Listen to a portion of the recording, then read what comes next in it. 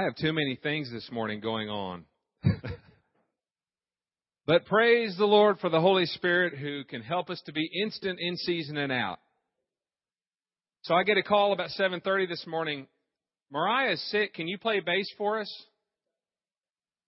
And I'm like, well, I was planning on praying a little bit and finishing out my lesson and, having all my ducks in a row on my plan. And so there went that plan.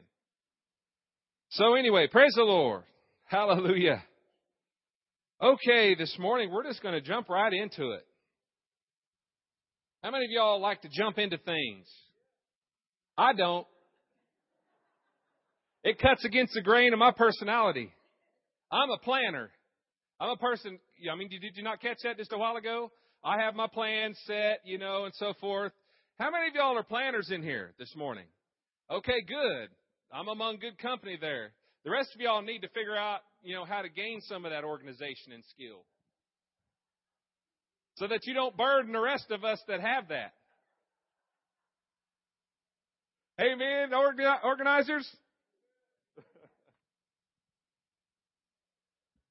I'm just kidding. There's no condemnation. Praise the Lord. Do we have... Oh, man, there it is. This morning we're going to talk about a subject, and I've tried to lace my presentation with some very tactful graphics. Some of you all might question the tact and wonder, dear Lord, are we fixing to learn about vampires? Zombies or something? No, we're not going to learn about vampires this morning. But we're going to learn about something the vampire knew about, and that was life.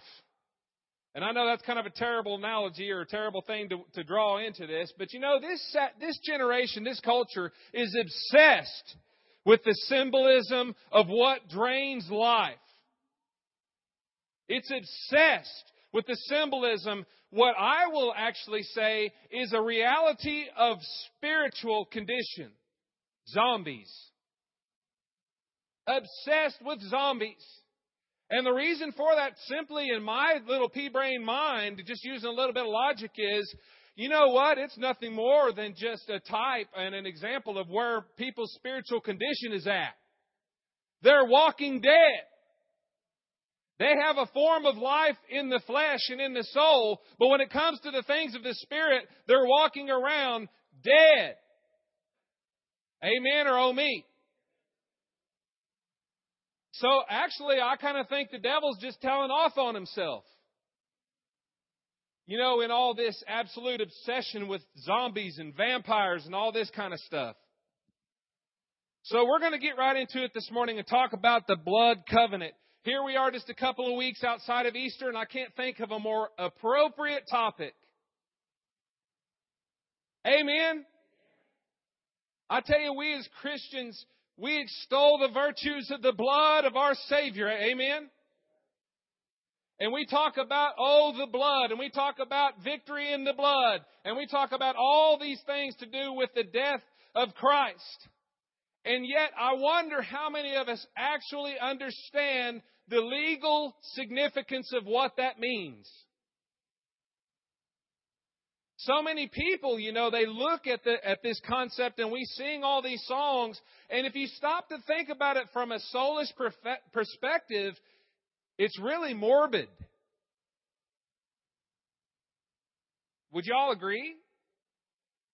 We hear worship songs about, the blood. Blessed be the blood that was, given. And if you stop to think about it from a position of unchurched people, what in the world would that mean? If you stop to think about it from an unchurched people's perspective, as they go through the Old Testament, particularly through Genesis and Exodus and Leviticus, where the law is laid out, and the sacrifices and the different things that were demanded to atone for the sins of the people back in the day, all of which were nothing more than a type and a shadow pointing towards the real sacrifice that was intended before the foundation of the world, and that was heaven's Passover Lamb, Jesus Christ. You got to wonder what goes through people's minds. I'm talking about unchurched people now.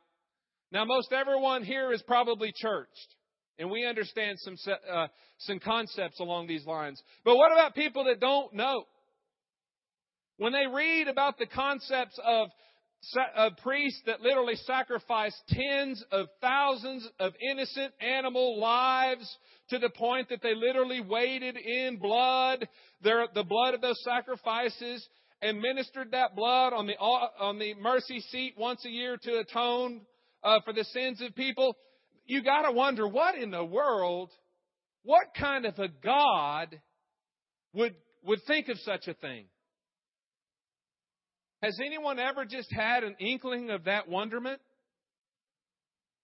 What kind of a God would demand men take the lives of innocent lambs, innocent heifers, innocent goats, and take the literal life of those animals in such a brutal way, and then take what represented the source of their life, the essence of their life, their blood, and then use that in a sacrament?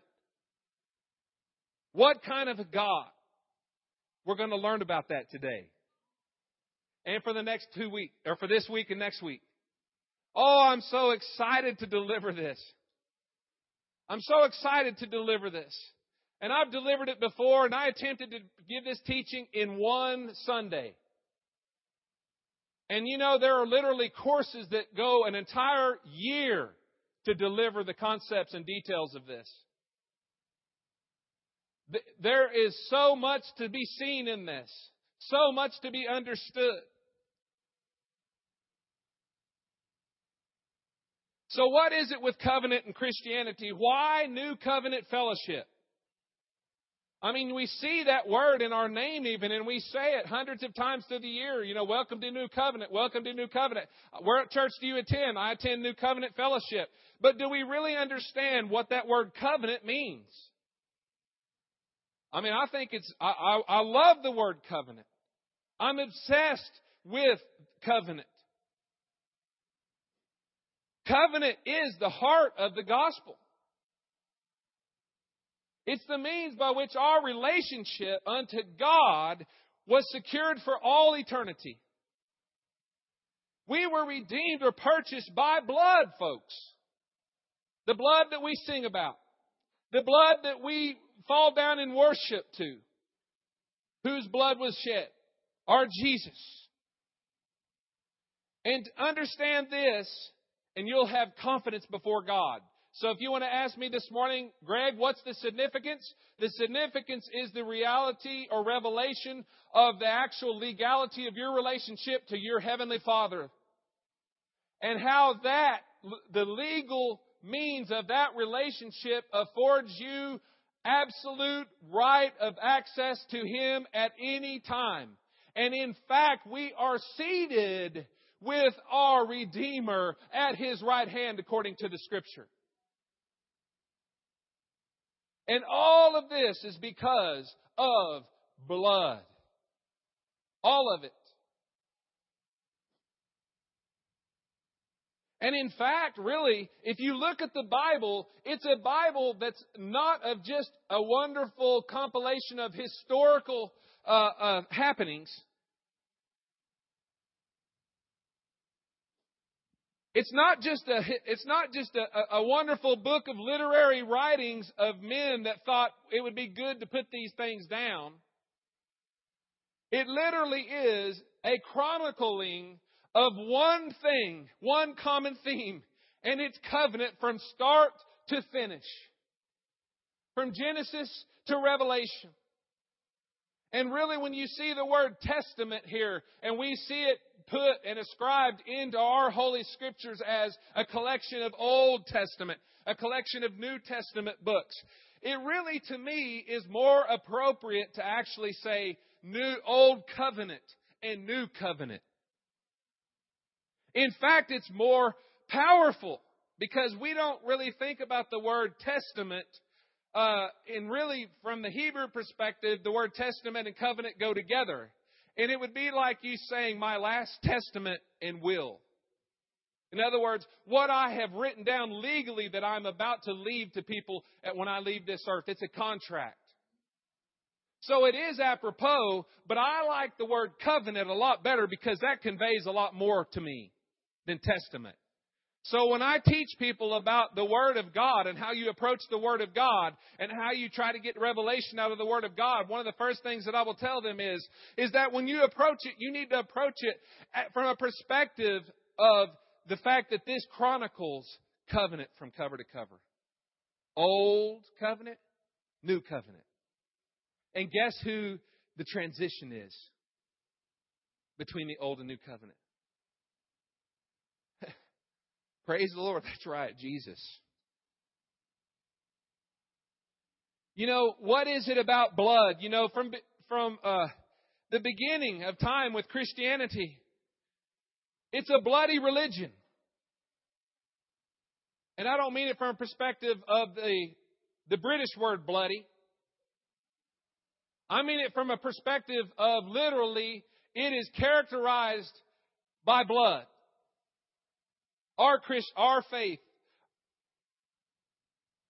Why? What does it represent? Quite simply one word, life. It represents life, and we're going to learn about this and the significance of substitutionary sacrifice. Now, let me ask you a question this morning that I think will kick a few religious cows in the stomach. Boo! Who was the first person to shed blood? I've heard Cain, I've heard Abel, I've heard God. Which one's the first person to shed blood? It's a trick question. You all know it is. Did you all know it was God? It was God that drew first blood in this realm. And the reason for that is quite simply the concept of substitutionary sacrifice. We're going to learn about that. And you see all through the Old Testament that the significance or seriousness of any agreement between parties was always ratified through blood. Either their own blood or that of a substitutionary sacrifice. And really, you know, you can see this emulated and actually copied by most every religion. And I'm talking about pagan religions. And you look and see through time, across the world and through time, that really the most sacred activities of what they did or what they do was actually signified by the use of blood or sacrifice. And it's been perverted. It was absolutely ripped off from the concept of the kingdom of God and has been used. But I'm going to tell you something. The reason for it is because there is power in sacrifice. Power in sacrifice. And there is power in covenant. Huge power. Huge power. When it's cut with blood. So we really see that the blood concept in covenant relationship is significant. Okay, so let's look at some general concepts. Hey, this works, man. Praise the Lord. So the first concept is, what is covenant? Well, you know, Webster is a good place to start. Good old Webster, a fellow brother in Christ. So it's a written agreement, a promise under seal. I want you to see there's a couple of things. It's an agreement, and then it is a promise between two parties, and then there is a seal of that agreement. And then if you look in the Old Testament, Webster just ripped off the Old Testament. Because it's exactly the same. And does this have laser point? That's okay. It probably does. I just don't know how to do it. Well, let's see. Nope. Okay, so the Old Testament is the same thing. It's a binding obligation. In other words, it's an agreement from one party to another or between two parties. But the significance of the Old Testament is that without question the seal that is used in the Old Testament concept of covenant is blood. So when we talk about covenant and we talk about blood covenant, then we're talking about the biblical concept of covenant. Because the biblical concept of covenant is about that striking the relationship that was absolutely lifelong, one life for another. And therein lies the seal, the significance of the seal being blood. Because guess what? The life of the flesh is in the blood. And so when blood is shed or used as a seal or a signet of that relationship, you're as good as saying, my life is yours. Your life is mine till death do us part. And then even then, it didn't stop. Because then there was a concept of this relationship that would carry forth to the posterity of those families. And if you don't believe me, then you look at David and Jonathan. Does anyone remember Mephibosheth? Mephibosheth. Try to say that name a bunch of times real quick. He was one of the household of Jonathan, and he was way after Jonathan had died, after really that as far as the covenant was concerned, David could have not done anything more. But because he loved Jonathan so much, because he gave his life in a blood covenant to Jonathan, he said when he realized there was someone, is there someone of the house that I can still honor the covenant with? Folks, we have no concept of the gravity of covenant. No concept. But I hope after 2 weeks we will. You know, the reason is because the Bible was written by Middle Eastern folk. Middle Eastern. And Omid says, woohoo! Because he has some Middle Eastern blood in him. And it was written by these races that we don't understand, that we have no concept of really the reality of what they lived in day in, day out in terms of relationship with one another. And covenant was a part of Middle Eastern life. Very much a part. And we just don't understand this. We understand types and shadows. We understand fragments, but we don't understand it like the Middle Eastern folk do. So let's talk about a few things to do with covenant.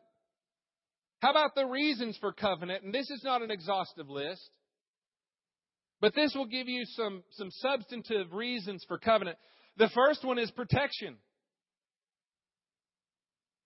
Do you know that many nations would come, and you see it chronicled in the Old Testament, where nations would come to Israel or would come to other kings of Israel and actually covenant with them. Why? Because they were going to die if they didn't have another partner with them in their endeavors. Y'all see what I'm saying? And to this day, there are tribes in Africa. There are people and nations that covenant with one another for this purpose. Protection. You know, the weak tribe will go to the strong tribe and will ask them to covenant with them. And they'll literally become one with them in concept, in terms of materiality, in terms of what they are doing and their purposes and their plans. Business deals or partnerships is another reason for covenant. And this is perhaps what Western culture has a little bit more of a concept of when it comes to covenant. You know, contracts. You know, I'm sure everyone here in some form or fashion has written their name on the dotted line for something. You're agreeing to something with that party. So businesses, business deals or partnerships. Devotion, we've already talked about this. Devotion in friendship, in relationship, that you adore someone and love them so much that you literally are going to give yourself to them till your dying breath. And then we see this best exemplified in marriage. And you know, folks, I grow so weary with this culture's denigration of the marriage concept. It makes me sick to see what this culture and these later generations have done to soil the substance of what really should be the pinnacle of example of blood covenant relationship between people in this earth. Amen or oh me? We live in a society today that does not want to commit. It's okay to live together. Because guess what? I don't have a commitment if I decide all of a sudden one day when I wake up that I don't like you. Amen or oh me? I'll tell you what, I can't get off on this because it brings a raging Cajun up inside of me to think about it. I'm going to tell you, folks, we're one day when Jesus cracks the sky and we know as we're known, we're going to face a lot of reality. And some of the reality that some of us are going to face is how many different blood covenants you've cut with people on the face of this earth that you did not keep through sexual union with people outside of marriage.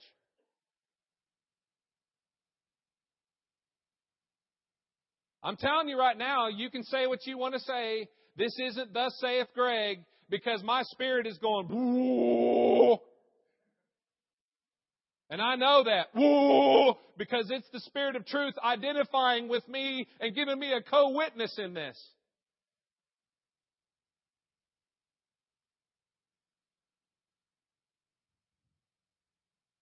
Okay, so let's move on.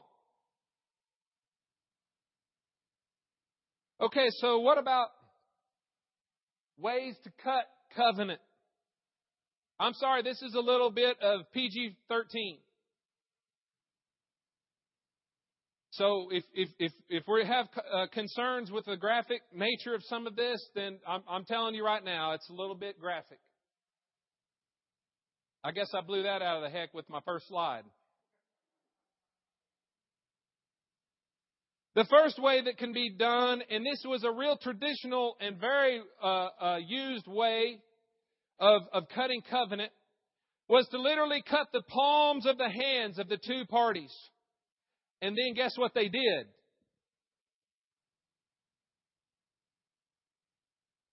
They shook hands. Does this look like anything that we're familiar with? Actually, it's a remnant of covenant to shake hands. And honestly, as much as it's near and dear to me and I enjoy shaking hands with people, it's really denigrating to covenant. Because guess what? I'm shaking hands with thousands of people. Now, don't get me wrong here now. I'm not trying to start a new doctrine or religion that we're not supposed to shake hands. Does everyone hear me? It's fine to shake hands. Please shake people's hands. But at the same time, when you do, let this be in the back of your soul. You know, really, as I'm shaking hands with someone, this is symbolic of covenant. Do you all see that?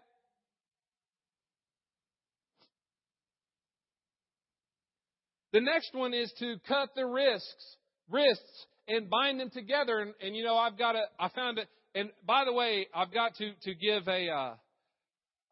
a little aside here, or a reference, or a references cited thing here.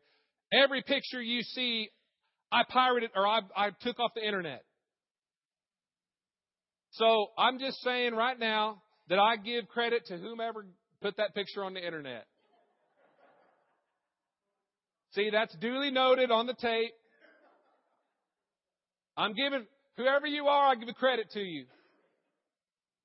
It wasn't me. I did not produce these pictures. So cut the wrist and actually tie the hands together and let the blood mingle in symbolism. The next one is to cut to bleeding. And then this is the one that probably a lot of us would have a lot of issues with. If we haven't already had issues with cutting ourselves just to begin with, and then putting those bloods together, then you're probably really going to have an issue with this one. You know, I mean, I love Cornell. I do, brother, man. I love you. I ain't going to drink your blood, man.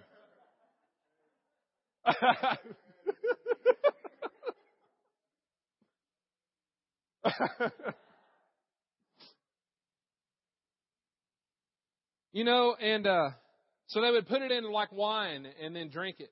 And it's symbolism. It's not like they put a gallon of blood in there. It was just like a few drops, and it was symbolic, though. Because guess what? The essence of that person's life and the essence of this person's life were put together in that vessel. Were mixed and intermingled. And then the symbolism of you taking that into yourself.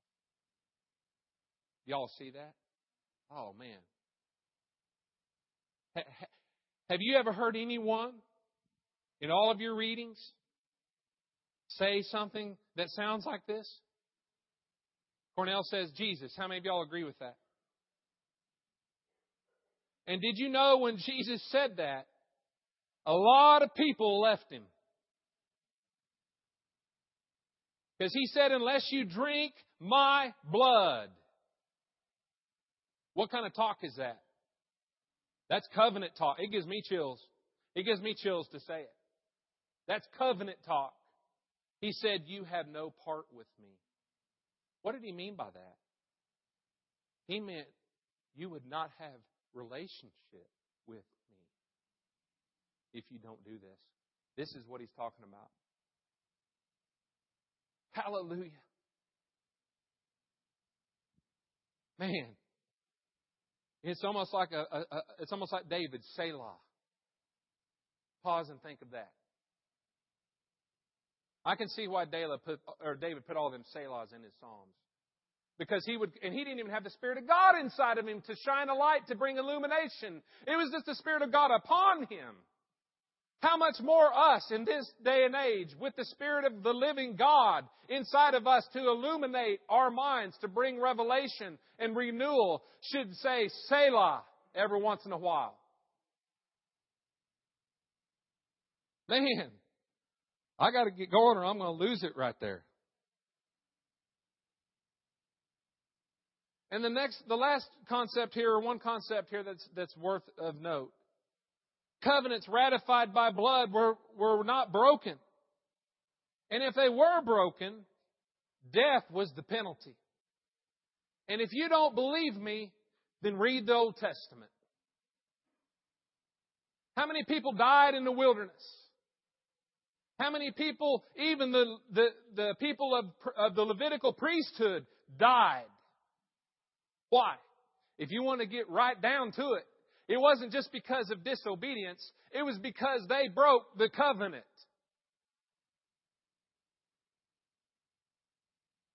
They broke it. And then the law demanded that happen. Do we sit around and think that God sits up there like a grand deity looking over the soap opera of life and gets some thrills and kicks out of that kind of stuff? I hope not, folks, because the same Bible that chronicles that also says that my God delights in mercy. And in fact, it says that mercy triumphs over judgment.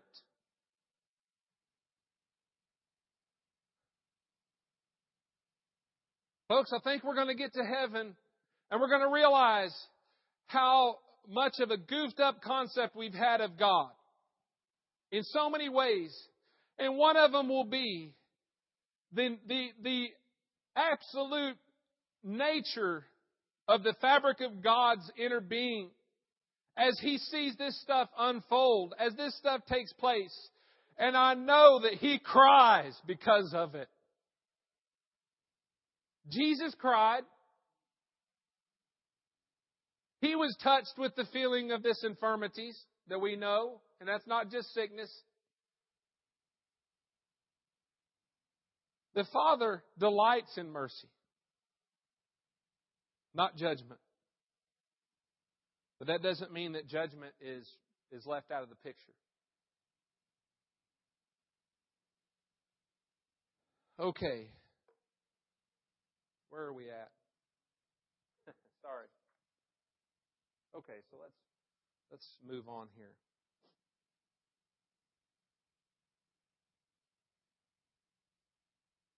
There's a lot of books that have been written about covenant.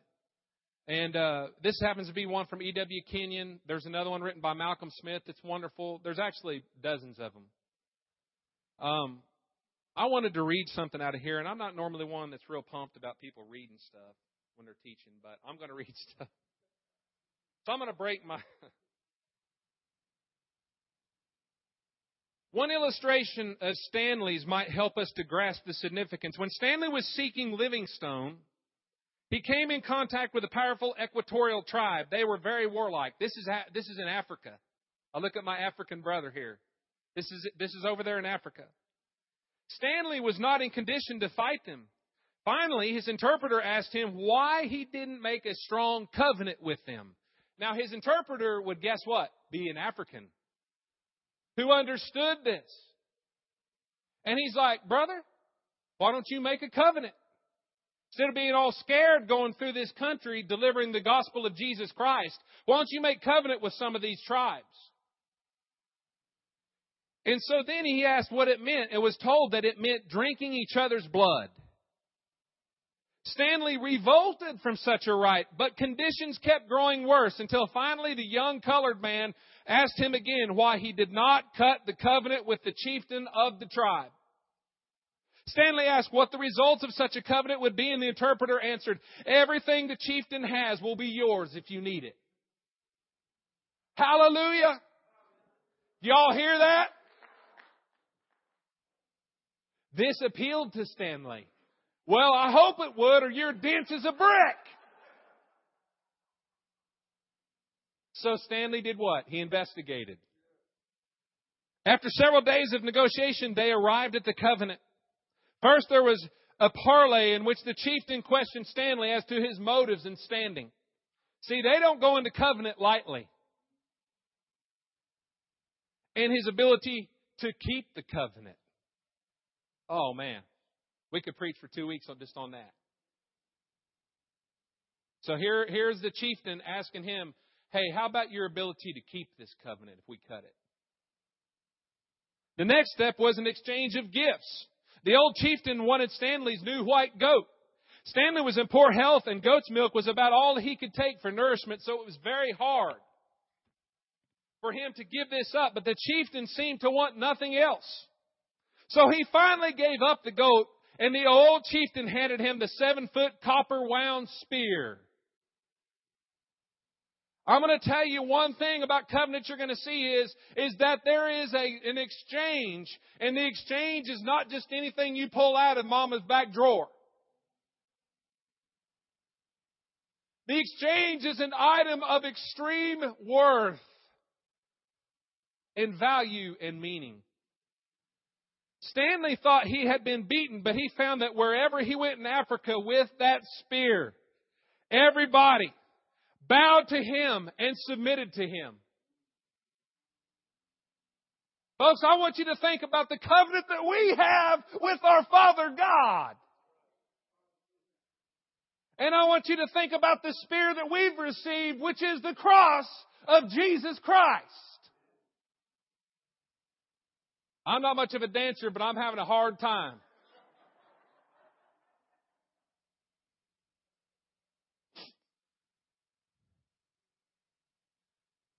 The old chieftain then brought in one of his princes. Stanley led forth one of his men from England. So here we see substitutes that represent the party.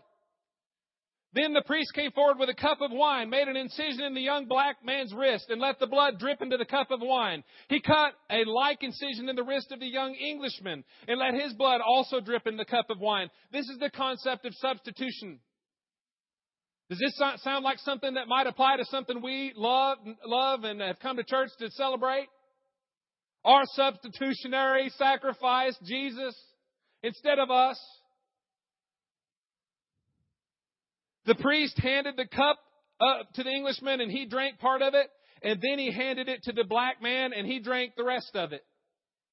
Next, they rubbed their wrists together so that their bloods mingled. Now they had become blood brothers. These two men were only substitutes, but they had bound Stanley and the chieftain and Stanley's men and the chieftain's soldiers into a blood brotherhood that was indissoluble.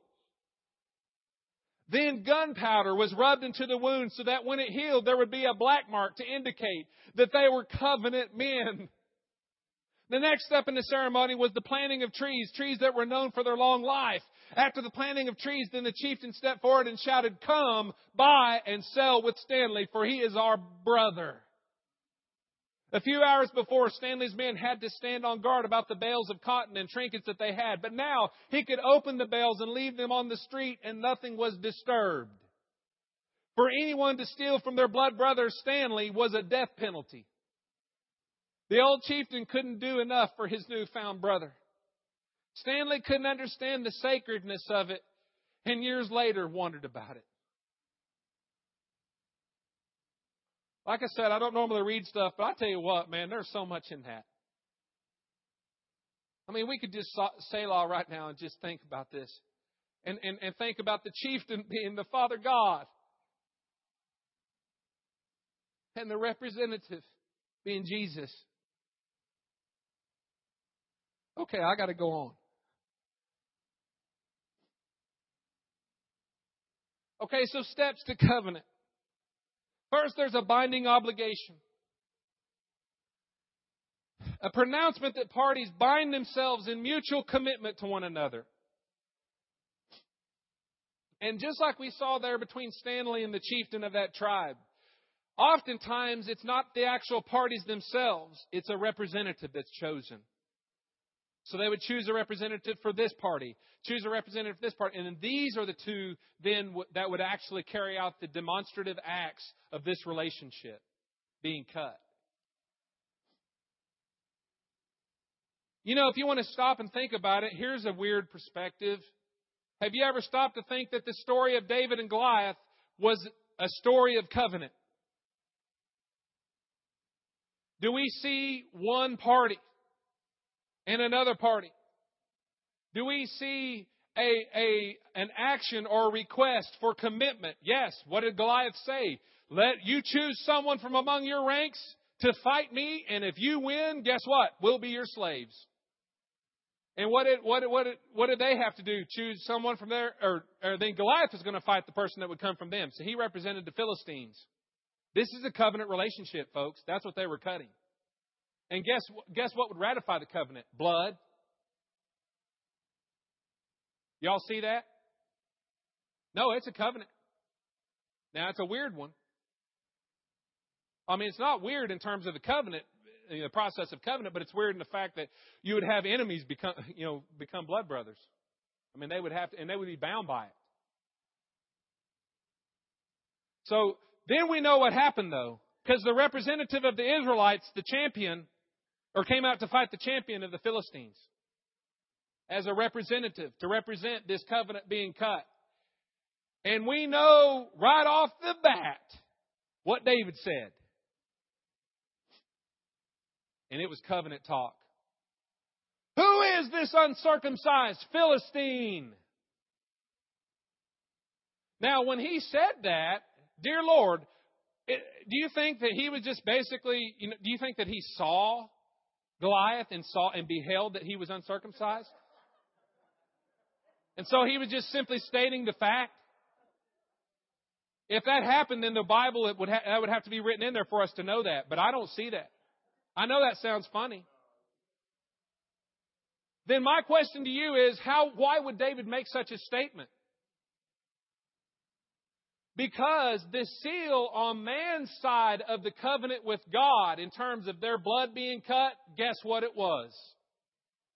Circumcision. And I see a bunch of guys squirming around. And I'll tell you what, whenever that was instituted with Abraham, he wasn't a nice, genteel, very quickly recovering 11-year-old boy. He was an old man at that time. that had certain things around for a lot longer than a 11-year-old boy would. And it was going to hurt a lot more. And it was going to bleed a lot more. I know this sounds gross, but please get past the grossness of it. It's so significant. And, we're going to learn about that in a little bit. Why would God ask that the sign and seal and memorialization of the covenant with His man be memorialized in that area? Why not cut off a lobe of the ear, for crying out loud?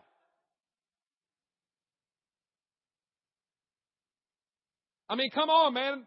Cut off a digit of your finger.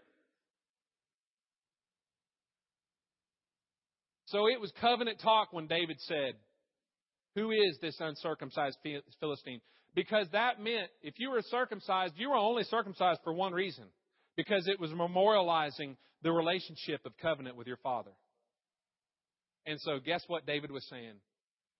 He's out of the fold. He does not have the blessing of Almighty Jehovah God over him. Guess what? This land has been given to those that are in covenant with Almighty Jehovah God. And He's standing on the land that's rightfully belonging to them. So guess what? He's going to be displaced by the guarantor of that covenant and the power of it. And was he displaced? Oh, man. Oh, man, was he ever displaced? And David took that head and he went all over the place with that head. Oh, man, it's hard not to get off and preach on stuff.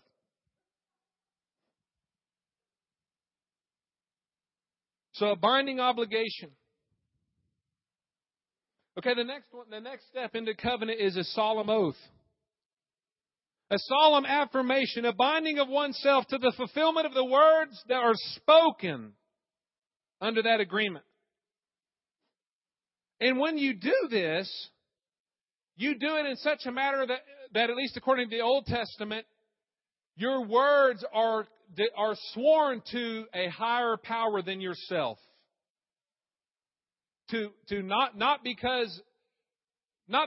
what it is it's a statement of your commitment to say, I am not sufficient enough to watch over my word, but my God who created me, I'm enduring myself unto Him. I'm committing myself unto Him in this process to watch over the very words that I enunciate, that if I don't fulfill them, then I fall under judgment. You see what I'm saying? That's called an oath. We see that today even. Do you swear to tell the whole truth and nothing but the truth, so help you God? Well, so help you God is what I'm talking about. Solemn oath. And so it's invoking the highest authority that you can as a witness to your commitment. Hebrews 6:16 says, men swear by someone greater than themselves, and the oath confirms what is said and puts an end to all argument. That's Hebrews 6:16. That shows you exactly what I'm talking about. Okay, so the next one. The next step in covenant, after you have this binding obligation, you've taken a solemn oath to carry this out. Then you have a blessing or promise of benefits. So there's a promise of benefits with regard to, okay, now look, because you're covenanting with me, this is what you get. And the other person goes, okay, I'm covenanting with you, so this is what I get. Y'all see what I'm saying? It's the benefits of covenant to each other. And we talked about David's commitment to Jonathan even after Jonathan's death. And it went to Mephibosheth. The next thing is sacrifice. I don't know why those little square things are around my bloody hand there, but that goofs me up. Okay. And here's the deal with blood covenant. If it's a blood covenant, then there's always the shedding of blood involved. And oftentimes, the body of the sacrifice that was used was literally split in half. One half mirror opposite of the other half, the party on the other side of the end of the length of those pieces, one party on the other side of the other end of the length of those pieces, and literally what they would do is exchange places as they walked along the bloody path between those pieces. And when they did that, it symbolized that we now walk together as one life.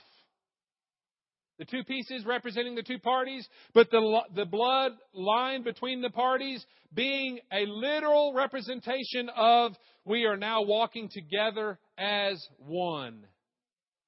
Y'all see that?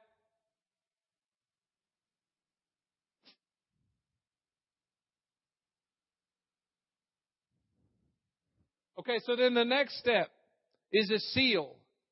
And we heard about this in Livingstone in terms of his covenant with the African tribe, the chieftain. What did it say? It said that they literally took ashes or gunpowder and they put into the wound. And I wanted to try to get some images of that because there's some it causes horrific scarring.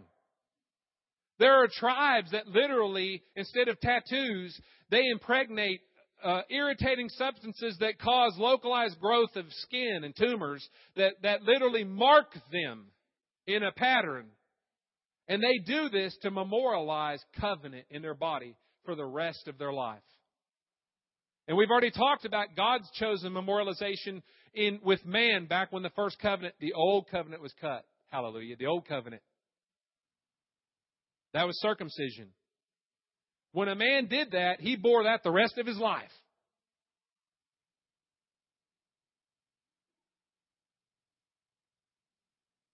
And I know that this sounds kind of gross, but the bottom line is that man that did that was going to see that multiple times through the day.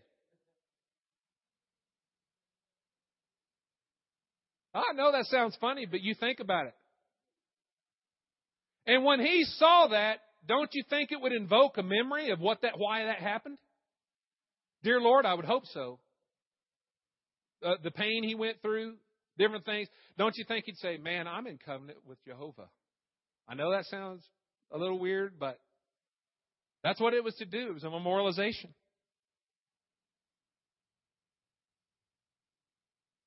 The next thing is a meal, a covenant meal. You know, almost every time covenants were finalized with meals, declaring that they are now valid and that the covenant is now in effect. And you shared one with another the intaking of this sustenance. You know, symbolically, the same loaf and drink were exchanged in a visual testament to the unity now manifest in this relationship. And how many of us can just think just a second and think, there's a certain meal that we partake of as believers that sounds a lot like what Greg is talking about. Communion. Absolutely. Communion is a covenant meal. And isn't it interesting that Jesus said, as often as you do it? Why? Because when you do it, guess what you're doing? I know it was funny, like the man, but you're doing this and you're thinking to yourself, I'm in covenant. I'm in covenant. Every time you drink that wine that represents the blood of Christ, you eat that bread that represents His body, you're saying to yourself, I'm in covenant. And you're being just like David, because and I encourage you to use communion as a decisive weapon. Because what you can do is, when you're under particular attack, guess what the best thing you can do is go back to the fabric of your relationship with Almighty God.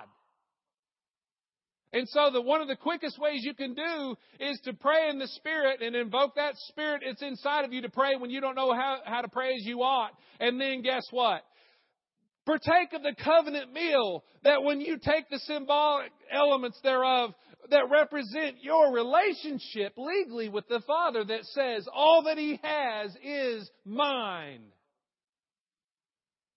And so I can boldly declare, like Pastor Dale says, the Lord is my helper. Well, how can you boldly declare that? Because guess what? I'm in covenant. I'm in covenant. And that covenant's lifelong. It can never be broken. It can never be dissolved.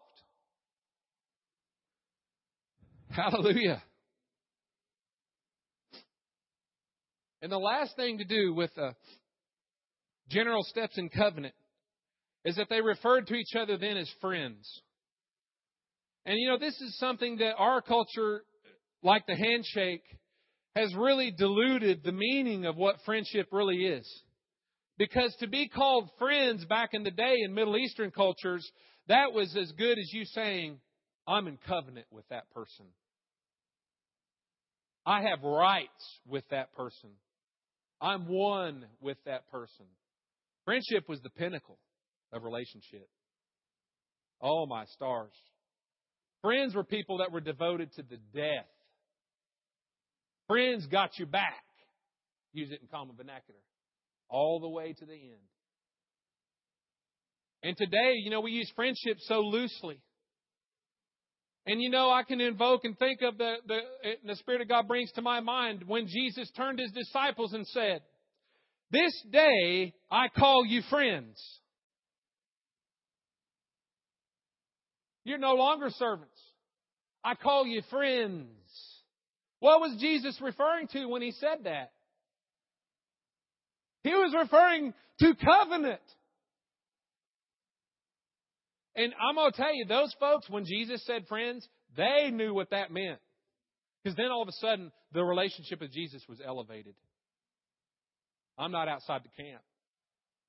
I'm one with Him. Oh, man. Selah.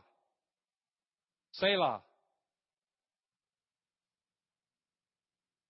Friends. Okay, so I was talking to you about how two parties in a covenant would actually have a sacrifice between them. And they would separate the pieces. They would cut it in half like a goat or a sheep. And they would separate the pieces opposite one another in mirror image. And then what they would do is one stand on one end of the length of it, the other stand on the other. And then that red represents the blood that's all around and in between those pieces. And they would literally walk along that bloody path, sometimes doing, I've heard, a figure 8 between the pieces. Does this sound like anything that we've heard in the Old Testament? How about when God cut the covenant with Abraham and Abraham said, "God, can you give me a sign that what you say is going to happen? Not to say that I doubt you, God, but I'd like to have a physical sign to help my unbelief." And then we know what happened, and we're going to talk about that next week, so I don't want to steal the thunder of that. But I will give you a little bit of a preface in terms of the fact that whenever the time came, I'm going to tell you, I wish I had a laser point. Let's put the blue person in the blue realm, blue robe, that's God. The person in the green would be Abraham. And I got to tell you, man, that smoking pot and that fiery torch came, and what did it say it did? It went between the pieces. And it came back and it went between the pieces. And that smoking pot is representative of the Spirit of God. And that burning torch is representative of the light of truth of God's Word. And the fullness of who He represents went between those pieces. Okay, I can't get ahead. Okay, so you remember I was talking about the handshake. This is actually a painting from the 1600s. I can't remember the dude's name. It's on the file. But here is, and it's actually called the covenant. And here we see, people modern day at that time in 1600s cutting a covenant between one another. And here's the handshake. All the way back to the 1600s. We can see this.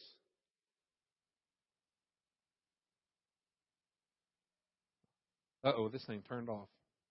I think it ran out of batteries. Rats. Oh, can you go forward for me? Okay. Okay, so now let's talk about blood and sacrifice. So roll forward. 1. First of all, why is blood so important? Why blood covenant? Well, simply because blood represents life. And roll forward again. And we see that God sets forth in Genesis chapter 9, 3 through 4. God gives the animals as food. Oh, and by the way, the first blood that was shed was when God killed the animal to make skins to cover the nakedness of Adam and Eve. Sorry, I left y'all hanging on that. I heard Joseph say, "Oh."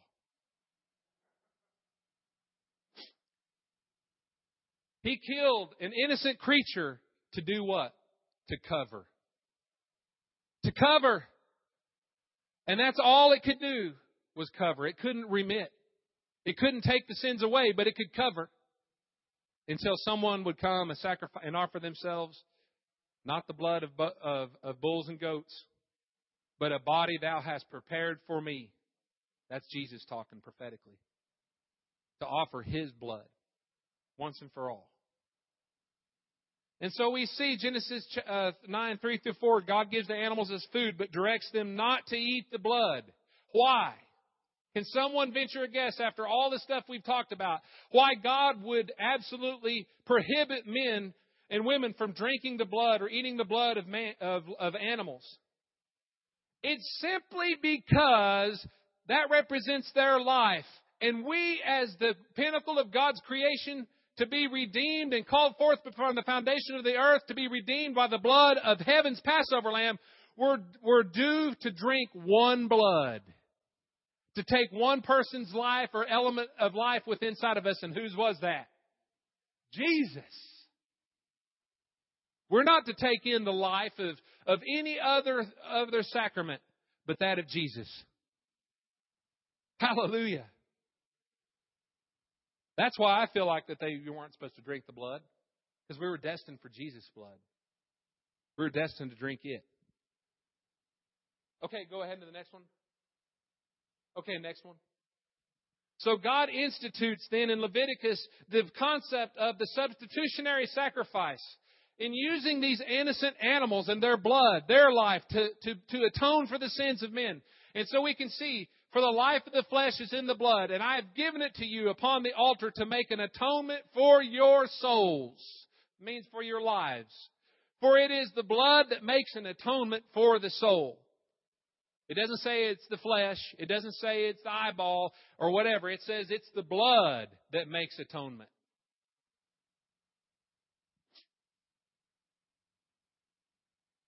So this is the principle of substitutionary sacrifices. And the thing about these sacrifices is that they were repeated constantly, year after year, day after day, season after season. And so what did it do? It served to help mitigate one of man's greatest weaknesses, and that is forgetfulness. By having before him an object lesson of the substitutionary sacrifice that was necessary to pay the penalty for their sin. Because I tell you, folks, when you stop and you have to take an innocent lamb that hasn't done nothing to nobody, certainly you, and you take that animal and you have to look at that animal in the eyes and you have to see the lights go out and watch as its life is literally poured forth. I would have to say that when you do that, that's going to have a little bit of an impact on you. Unless you're a twisted weirdo. And we have some of those. And what kind of an effect should it have? It should have an effect that when you see the innocence of that animal sacrificed on your behalf, you need to think to yourself, why does this animal have to die? Why does this have to happen? This isn't right. No, it's not right, because guess whose blood should be exacted? Yours. If you get right down to it. But yet God was putting before them an object lesson for the one and only sacrifice that was intended to take away the sins of the world. And that was the sacrifice of heaven's Passover lamb, Jesus, our beloved Jesus. But it wasn't His time to come yet. So all that time up until then, object lesson after object lesson after object lesson after object lesson of the innocent blood having to be shed for guilt. Innocent blood having to be shed for guilt. Innocent life having to be killed for guilty life.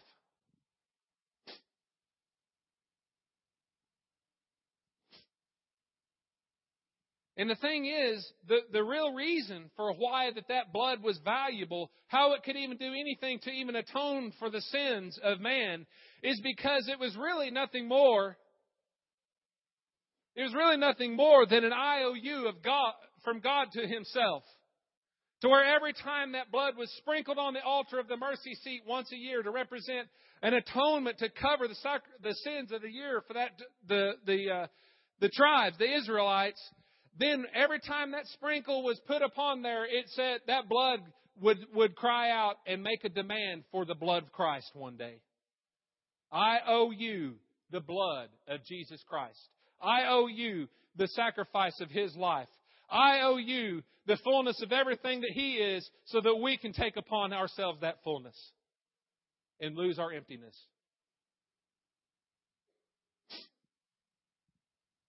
Hallelujah. Okay, so let's go to the next one. Day of Atonement. Okay, the next one.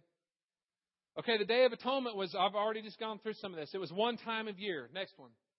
And that what would happen is the high priest of that year would take 2 goats, one of which was actually the sacrificial goat, with the blood of which would go through what I just talked about. They would literally be, the sins would be pronounced upon that goat. The high priest would take the blood of that goat, would kill it, take the blood of that goat in before the Ark of the Covenant and sprinkle it on the mercy seat in exacting accordance with the law. The next one was called the scapegoat. How many of y'all have ever been a scapegoat in your life? This is where the term comes from. Because what would happen then in this case was they would take the second goat, and the high priest would then, before the people, would put his hands upon that goat and pronounce the sins of that nation for the year upon that goat. Then they would take that goat out of the camp and release it into the wilderness. And I like to look at this as the sea of forgetfulness. Hallelujah. That's what's happened with our sins. Hallelujah. Jesus has cast them as far as the east is from the west. He's carried them away from us, is what the Scripture says. He was the scapegoat. He had all the sins that we would ever commit pronounced upon Him so that He could carry them out of the camp, folks. Forever and ever and ever. Into the sea of forgetfulness. Hallelujah. Okay, the next one. And all this did was atone for the people's sin. And atone really just means to cover. And I jumped ahead of myself, but it was right for me to do so. It's an IOU. Next one. And it's an object lesson of the people, for the people to remind them of the penalty of their sin. Next one. And you can read about that in Hebrews chapter 10, 1 through 4 and 11. And it also foreshadowed Jesus' sacrifice, which is so well put in Isaiah 1:11. Okay, next one. That's it. So I want to read something to you right quick, and then we'll be finished. Listen to what Hebrews 10, 1 through 4 says. It says, for the law, since it is only a shadow of the good things to come and not the very form of the things, can never, by the same sacrifices which they offer continually year by year, which is what we just got through talking about, make perfect those who draw near. Otherwise, would they not have ceased to be offered? Because the worshipers, having once been cleansed, would no longer have had consciousness of sins. But in those sacrifices, there is a reminder of sins year by year. See, there's the scripture for what I talked about a reminder, an object lesson. For it is impossible for the blood of bulls and goats to take away sins. Then verse 11 says, and every priest stands daily ministry and offering time and time again the same sacrifices which can never take away sin. What do? They just cover. That's it. It just puts an IOU for the future. Just covers. Isaiah 1:11, the multitude of your sacrifices. This is God saying to the prophet, the multitude of your sacrifices, and they were many. What are they to me, says the Lord? I have more than enough of burnt offerings, of rams, and the fat of fatted animals. I have no pleasure in the blood of bulls and lambs and goats. So here we see the very Lord Himself pronouncing the fact He didn't want those animals to have to die any more than anyone else did. And He wasn't getting some weird kicks out of seeing those animals die. He didn't want that. And then we'll see that when you see the fulfillment of that scripture, or the rest of that scripture where it talks about, but you desired a body which you have prepared for me. That's what He desired. He desired the body of Jesus and His blood. And then we're going to pick up next week and talk about these covenants. Hallelujah. So would you stand with me?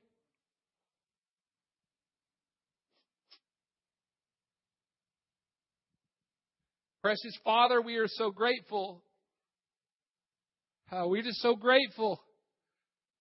We're so grateful for your love, Lord.